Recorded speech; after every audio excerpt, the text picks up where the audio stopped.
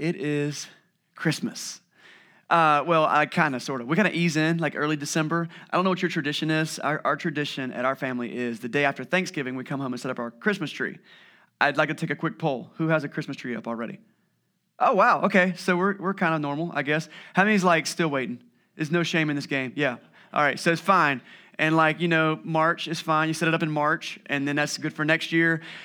So many cool traditions at Christmas. We got a really weird one where we get in our cars and we go look at lights at other people's house.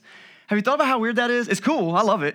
What other time of the year do you just creep slowly by someone else's house looking at the lights? At that point, you call the police. But in Christmas, you invite people. Hey, come creep slowly by my house. We totally want you to do that. Lots of foods, lots of parties, a lot of traditions. And one of the greatest traditions at Christmas, at least my personal humble opinion, is the music. I love the music. Some of you have been listening to Christmas music since June. That's not okay. It's just it's okay for you. It's not okay for me. But I think right after Thanksgiving is a sweet spot. Maybe you're easing in 1 or 2 songs a week until you get right up to it, and then you cut it off. Maybe not into music. I don't know. But the Christmas songs are a big part of the season, aren't they? You know it's Christmas because the radio stations, some of them completely stop playing the music they play all year and just play Christmas music. There's kids' songs like Rudolph the Red-Nosed Reindeer and Frosty the Snowman. Maybe Jingle Bells is it's more of like a travel song. We're dashing through the snow. I don't know what's happening. Then there's, let's see, what other kind of songs have we got? We've got songs about the weather. Let it snow, let it snow, let it snow. I don't know why that's a Christmas song. It's more like a winter song, but we sing it at Christmas. There's pop music, and this is interesting. Have you noticed how many Christmas love songs there are? There's a lot. Thank you, Mariah Carey, for that. There's all kinds of, and it's all about you feeling actually romantic, or maybe you have no love at Christmas. It goes both ways with Christmas love songs. But Christians, we have a whole just list of songs that tell us the story of Jesus coming to the world. And so for the next 4 weeks, or at least for December, we're not doing it Christmas Eve, I don't think, but we're going to have discussion about some of these Christmas songs. And we're calling this series Carols, the story behind the songs we sing. The one story that all of these Christmas songs that talk about Jesus tell. And each of these songs tells kind of different aspects of it. The goal of this series is when this song pops on the radio, you immediately are taken back to the teaching that we get during this season, maybe for the rest of your life, and go, oh, yes, that is a deeper draw behind that song. Jesus coming into the world. Just an aside here, maybe you've never thought about this, maybe you have. It's very unlikely that Jesus was actually born on December 25th. You ever thought about that? Don't let that blow your mind too much. But that's Christians early on chose what was already a popular season as the end of winter equinox solstice celebration. Lots of cultures have some big celebration around that time. They begin using that as the time to celebrate the greatest gift that God ever gave, which was to come to the world as a human, specifically as a vulnerable, innocent child. Beautiful story. And so early Christians adopted this season to celebrate the birth of Jesus, and it's carried on. It's pretty cool. It's become a mega holiday today, complete with sales papers and Christmas specials and Charlie Brown and, everybody else has a Christmas special. But these songs have made it last. Now, I don't know how many things in life you have learned through songs. Did you learn your ABCs through a song? Yeah, did Biggie teach you mo money, mo problems? Did you learn that? We learn a lot through songs. And it's great that Christmas has these songs that teach us about Jesus' life. And so each week we're going to look at a song. I want to talk about today's song a little bit before I unveil what it is. It was written in the 1800s, as many of our Christmas songs were. And it was actually a French song to begin with, written by a French poet and winemaker. His name was Placide Cappeau. Placide Cappeau. I want to thank Celia Nelson. I'm going to have to say some French words here this morning, and I actually got some coaching from a real Frenchman. I'll probably butcher everything I say here. But the version we sing today was rewritten by an English writer in 1847, but it's an old song. The story goes like this. There is a Catholic priest in France who was looking for a new song that would tell the story of Luke chapter 2, which is the nativity story. It's the story that talks about Jesus coming into the world. And so he goes to this poet, Placide Cappeau, and he says, will you write me a poem? Now, here's the thing. This poet was not a Christian. These were Catholics. He was not a Catholic. He was not part of the Catholic Church, and he was not a Christian. Not only that, but he kind of had a bad reputation. He was kind of a hellraiser. But it's interesting. So he writes this song, And he liked it. The poet was like, this is a good song. So he goes to his friend who's a songwriter, like a musician. He's like, can you help me put some music to this song? And so they put a tune to it, and they write this song, and they take it back to the priest, and the priest is like, this is a great song. They sing it, and it takes off. Their church loves it. The surrounding area churches begin to love it. It begins to spread through France like wildfire until the higher-ups in the Catholic Church start hearing about the origin of this song. It was written by, someone that's not part of our church. It's written by, this winemaker and this carouser and this what. We got to stop this song. So some of the higher-ups, allegedly, legend has it, go into the churches and say, stop singing this song. You can't sing this song. This is not a sanctioned song. You can't sing this song. But if you know any humans, you know it was too late. It was too late. That song had taken off, and I'm so thankful because it's become one of my favorites. Now, this song that Placide Cappeau wrote in French was called Minuet Chrétien. I probably said that completely wrong. In English, we call it O Holy Night.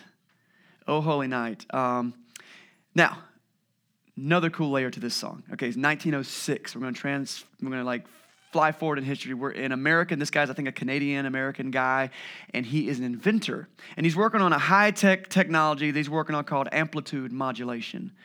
You know what that is? AM radio. Yeah, it's just cutting-edge stuff, man. And he is working on the AM radio, and it's Christmas Eve, 1906, and he's got a system set up, and he decides to get a microphone and hook it up to one of his transmitters, and he reads through a microphone Luke chapter 2. The nativity story, the story of Jesus coming into the world, God as a man entering into the human story.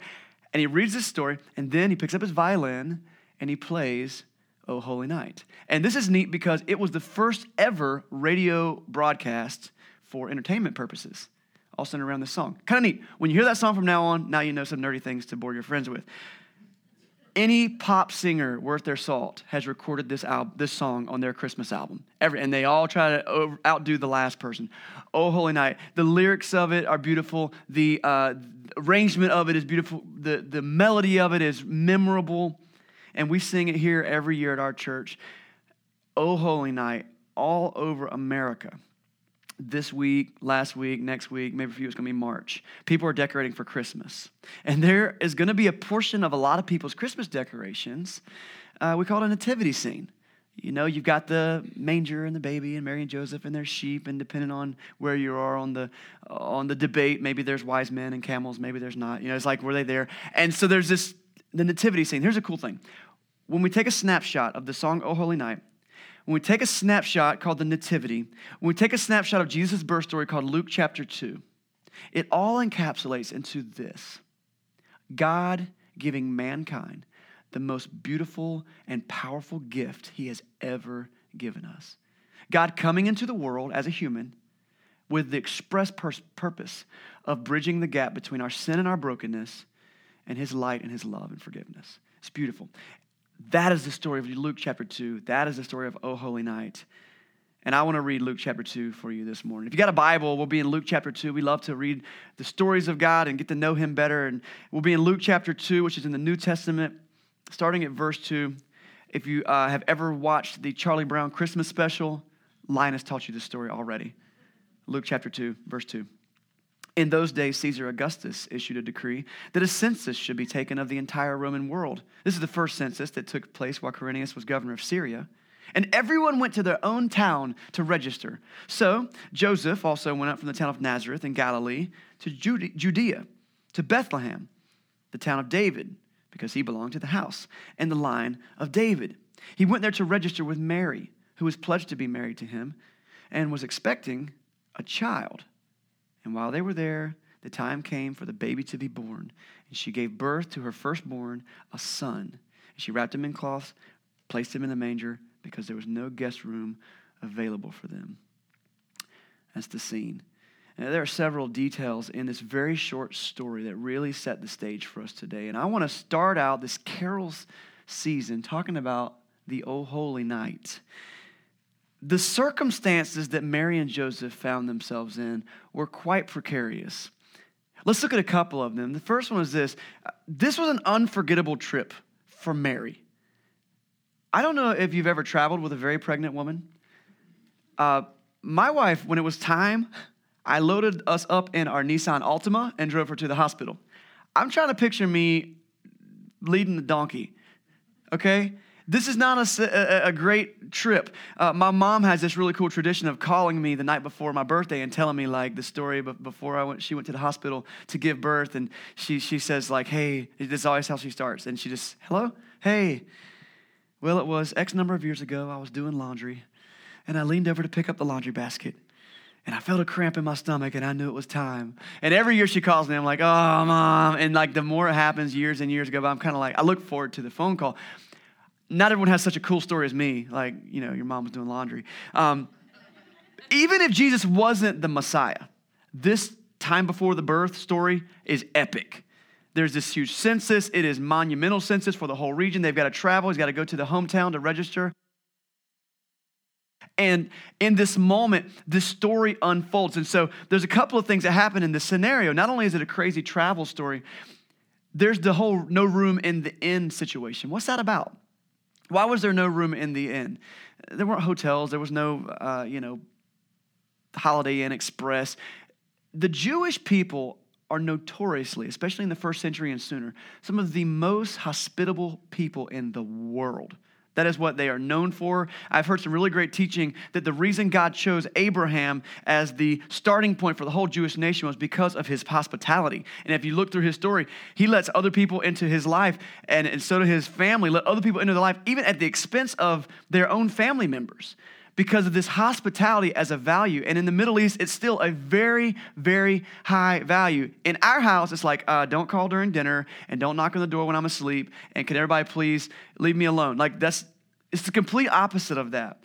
There are stories in the Bible of people who let complete strangers come into their house and they take care of them and they feed them the best stuff that they have. A good Jewish host would never have put a very pregnant lady out in the barn with the sheep. They would put their own mother out there first before they did that.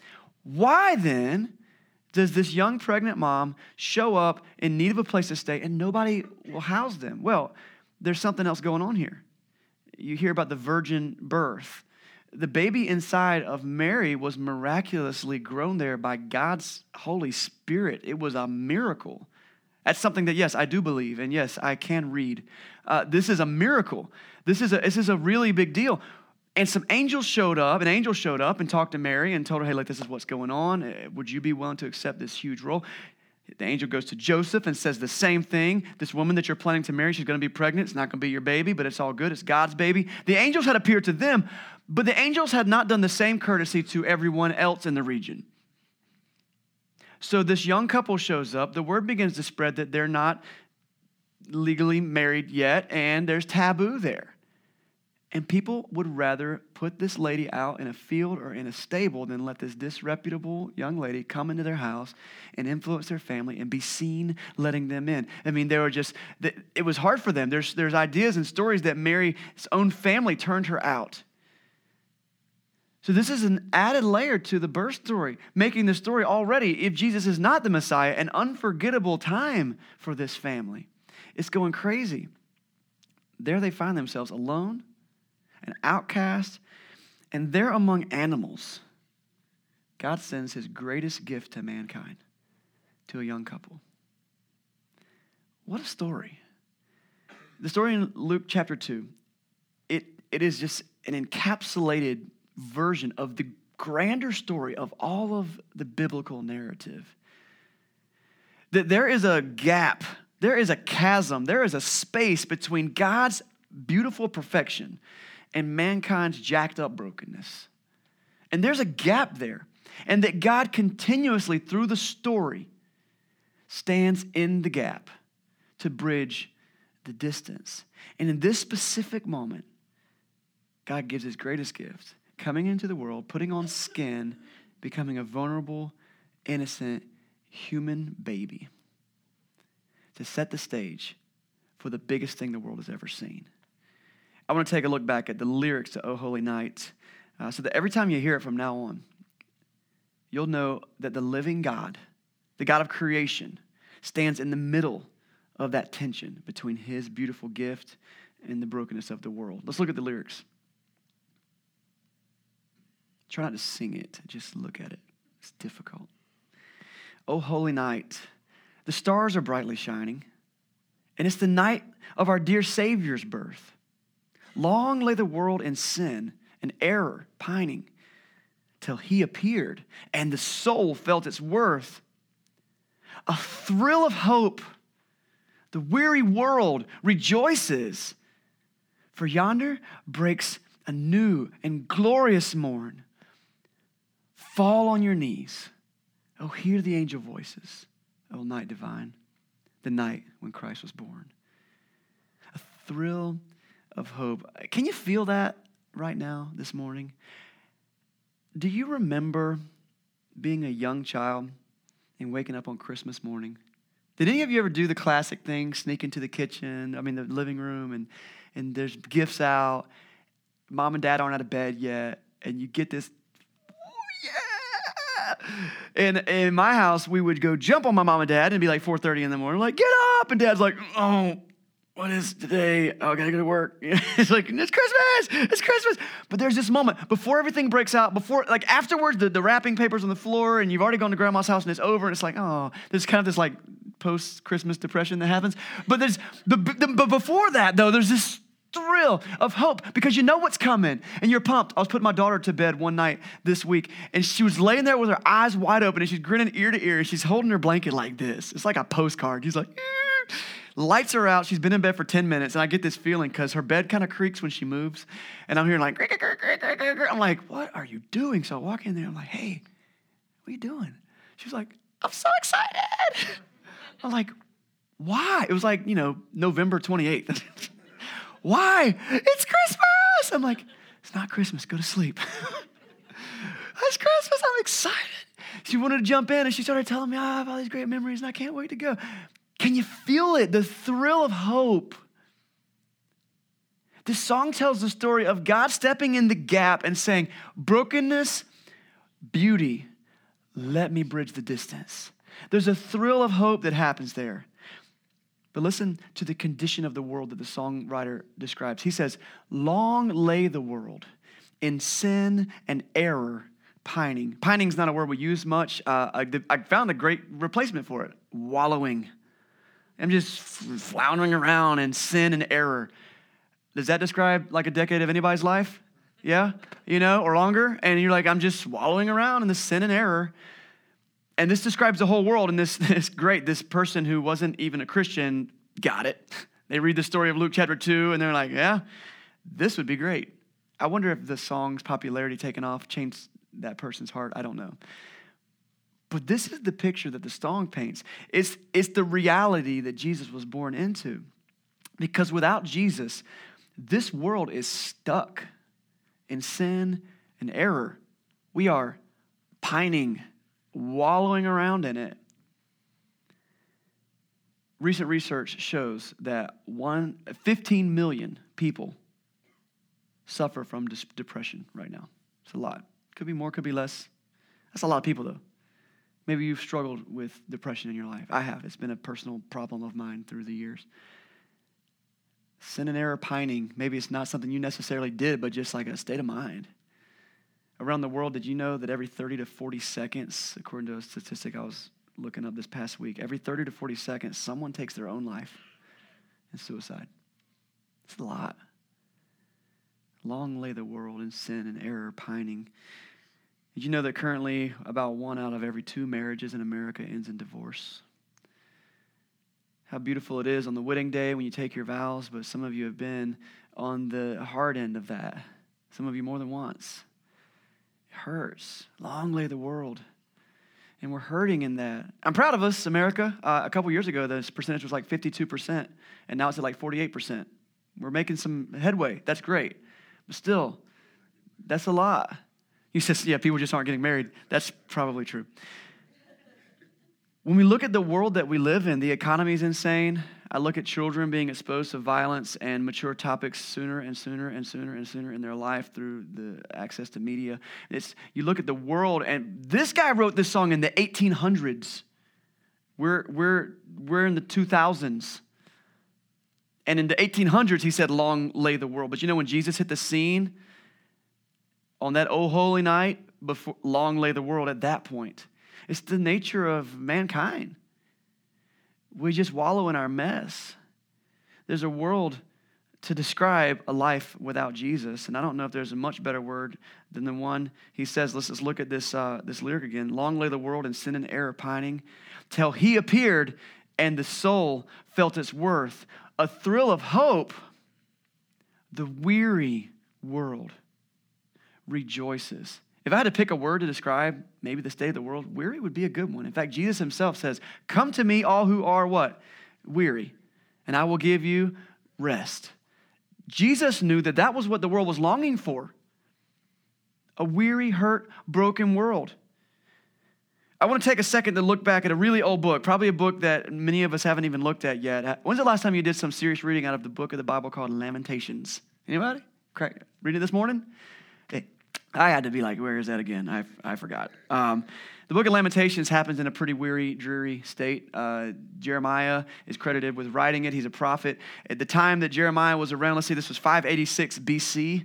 Jerusalem had fallen to their enemies, and they basically woke up to their whole world turned upside down. Imagine waking up tomorrow and love or hate America and all of our good and bads. Imagine waking up tomorrow and America is over. Imagine that. That's what these people were waking up to. Everything that they and imagine waking up and finding that you're basically slaves to a conquering people. That's what the people in Jeremiah's time are dealing with. We're in Lamentations. This is in the Old Testament of the Bible. The Old Testament teaches us kind of the story of the nation of Israel and how it led up to the birth of Jesus. If you kind of didn't know that, that's helpful to know. And the book of Lamentations, we're going to read from chapter 3, starting at verse 19. But let me just tell you, the whole book is sad, okay? The title of it is Lamentations. And Jeremiah's writing this because his whole world is turned upside down. And so rightfully so, he's saying, man, this stinks. The first 3 chapters of the book, he basically says this stinks. And then we get to verse 19 of chapter 3, and he's going to turn a little corner here. And I want to focus. It's a glimmer of light in what is otherwise a really dark moment in world history for them especially. Verse 19, this is him writing. I remember my affliction and my wandering, the bitterness and the gall. I well remember them. And my soul is downcast within me. A weary world. Yet, this I call to mind. And therefore I have hope. Because of the Lord's great love, we're not consumed. Have you ever hit such a rock bottom that your good news for the day is, I'm still breathing? Yeah, I've had some days like that. But sometimes you have to do what Jeremiah does here. He says, yet I call this to mind. You have to at least step back, and one of my favorite Christmas movies is White Christmas, and there's a sound, count your blessings. And I find that when I step back and start to count my blessings, I realize things are not as terrible as I think they are, even though some things are bad. But this is what Jeremiah finds himself in. Because of the Lord's great love, we're not consumed, for his compassion never fails. They are new every morning. So he takes a moment to praise God before he gets back into lamenting for like 20 more chapters. Great is your faithfulness. Like, there are moments where we hit these hard times. We're in the weary world. We're in sin and error pining, and we look at it and go, where's the good in this? But we got to call to mind, what has God done in the past? Now, it's going to mean different things for different ones of us. If you're new to church, maybe this is your first time here. Welcome. So glad you're here. Hang with us. We're family. We love to just bring our baggage and our mess and do it together. That's what church should be. And so maybe you can't look back and say, I'm not sure God's ever blessed me. I'm not sure. I think if you spend time with some people who have been in your shoes, they will be able to help you see that easier. But if you have been there, do like Jeremiah, draw it to mind. Remind yourself, where has God carried you so far? Because God is faithful and just, and he'll carry you again. And it's not always the way that we want it to be. In fact, we spent the last 4 weeks talking about that in Enemies of the Heart. But it's always the way that it needs to be. And that's philosophy and theology all rolled into one big, hard-to-understand mess. But when Jesus came into the world to stand in that gap, what he wanted to bring was not always the pure answers to all of our questions. He wanted to bring us hope. To know that there is redemption from this. And what we see about God's compassion from Lamentations is what Jeremiah says, they are new every morning. I have needed this in my life more times than I can count. God, I need new mercies every morning. I used up the ones you gave me. I'm going to need some new ones. Jeremiah comes back and says, verse 24, you know you're serious when you start talking to yourself. He says, I say to myself, the Lord is my portion, and I will wait for him. There's a story in the Old Testament that Jeremiah's kind of calling back to here, but it's the story of the nation of Israel, and they're in a really tough spot. They're kind of wandering through the wilderness at this time in history, and God's providing food for them every day, miraculously food. And the rule of the food was you can go out every day, you can collect the food that your family needs for the day, and that'll feed you for the day. If you take too much, that food will, what happens to the food? It rots. It won't last tomorrow. And it's just like, that's the way God's magical food worked in those miraculous times. So people would try to take too much, it would rot. It wouldn't be there. God was trying to teach them a lesson. This was the lesson. I want you to trust me one day at a time. That's how much I'm going to take care of you right now. That was the lesson that the whole nation of Israel needed to learn at that point. So this is your portion for the day. And when Jeremiah says, the Lord is my portion, you find this guy at rock bottom. He's saying, you know what? I don't even know I can't even. But the Lord is my portion. I'm going to trust him to get me through today. And his mercies are new every morning. And this is the cool thing. Jesus himself said, don't worry about tomorrow, because tomorrow has enough worries of its own. That's a big teaching that he gives us in the book of Matthew. But through this teaching, we learn something about God and his concept of time. To him, tomorrow isn't tomorrow. To him, tomorrow is like, I've already been there. The mercies of God are new every morning, not because on tomorrow morning you're going to wake up and everything's going to be okay again, but because when you wake up tomorrow, guess who's going to be there? The creator, the sovereign Lord of the whole universe. He's going to be there. He's going to be there tomorrow, and guess when he's going to be there? The next day, and the next day, and the next day, and the next day. That's the one constant you can count on. And so maybe you're living in a weary world right now. Christmas isn't that thrilling to you because you're like, it's just another time to be disappointed. Maybe you feel like you're just pining in mistakes in your past. Maybe what you need to hear today is this. God came into the world and took on human skin to stand in that gap for you. He came and he put his money where his mouth is. He had the rubber to the road. You pick your metaphor. He got in the trenches so that we would know that his mercies are new every morning. Back to Lamentations one more time.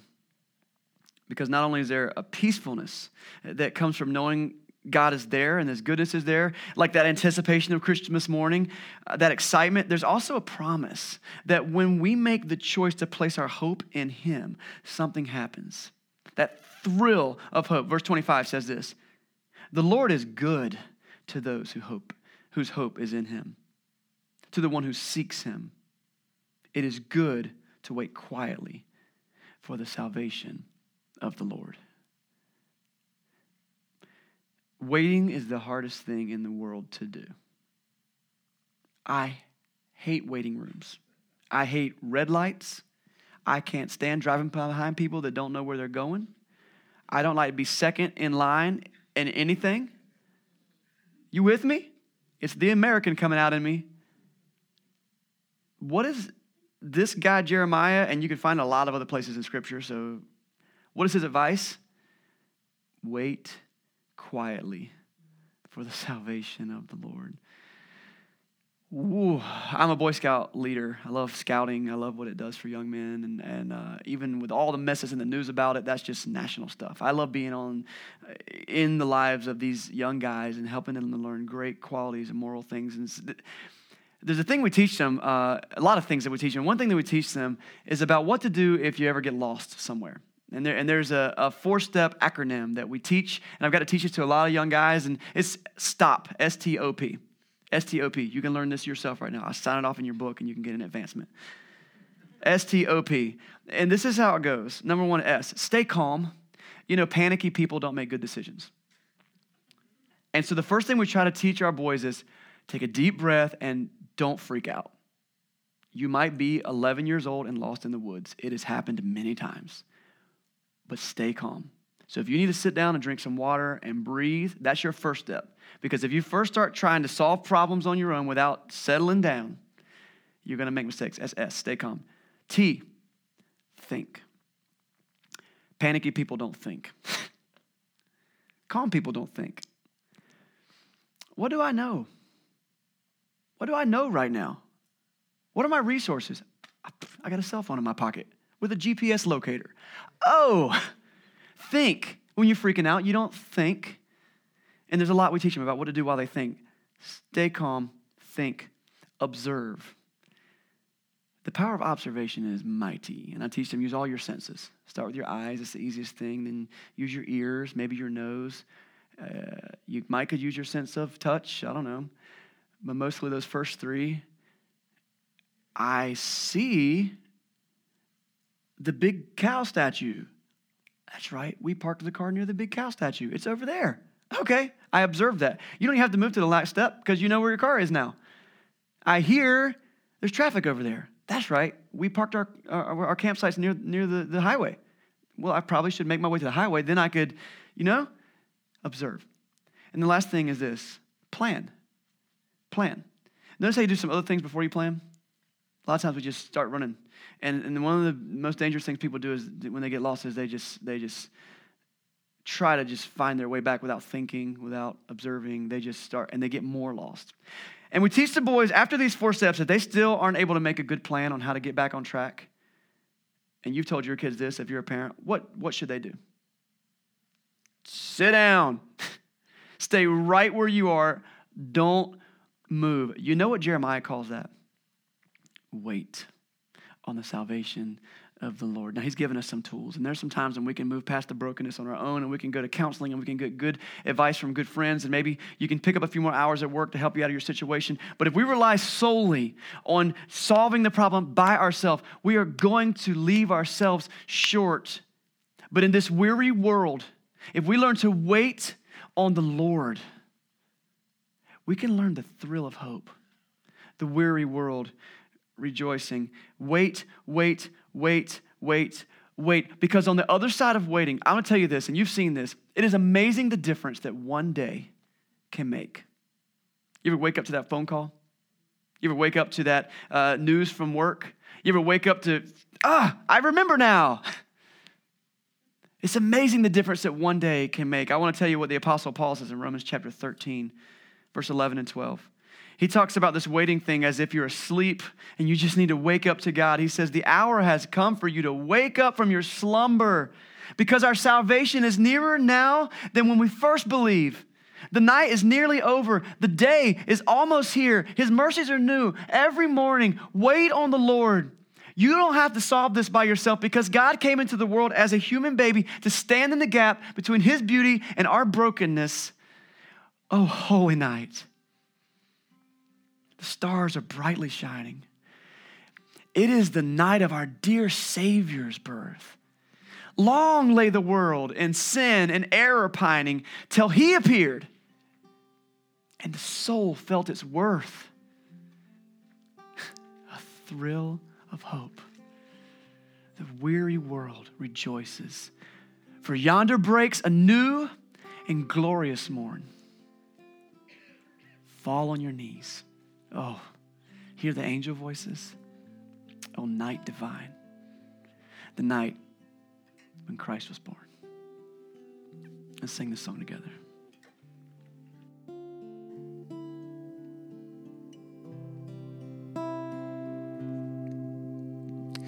Oh, holy night, the stars are brightly shining.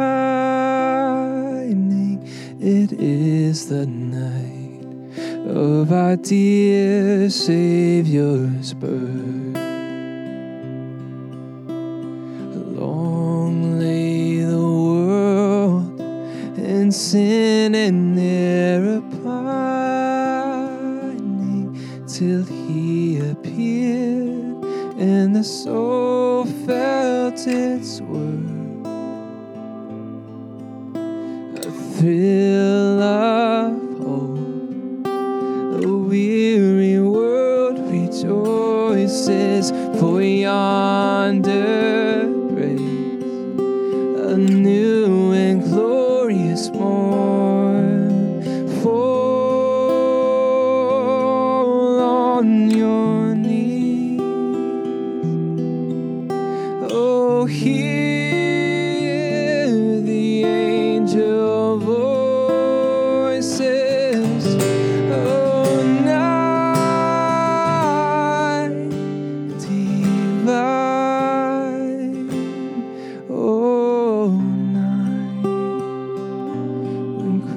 Christ was born.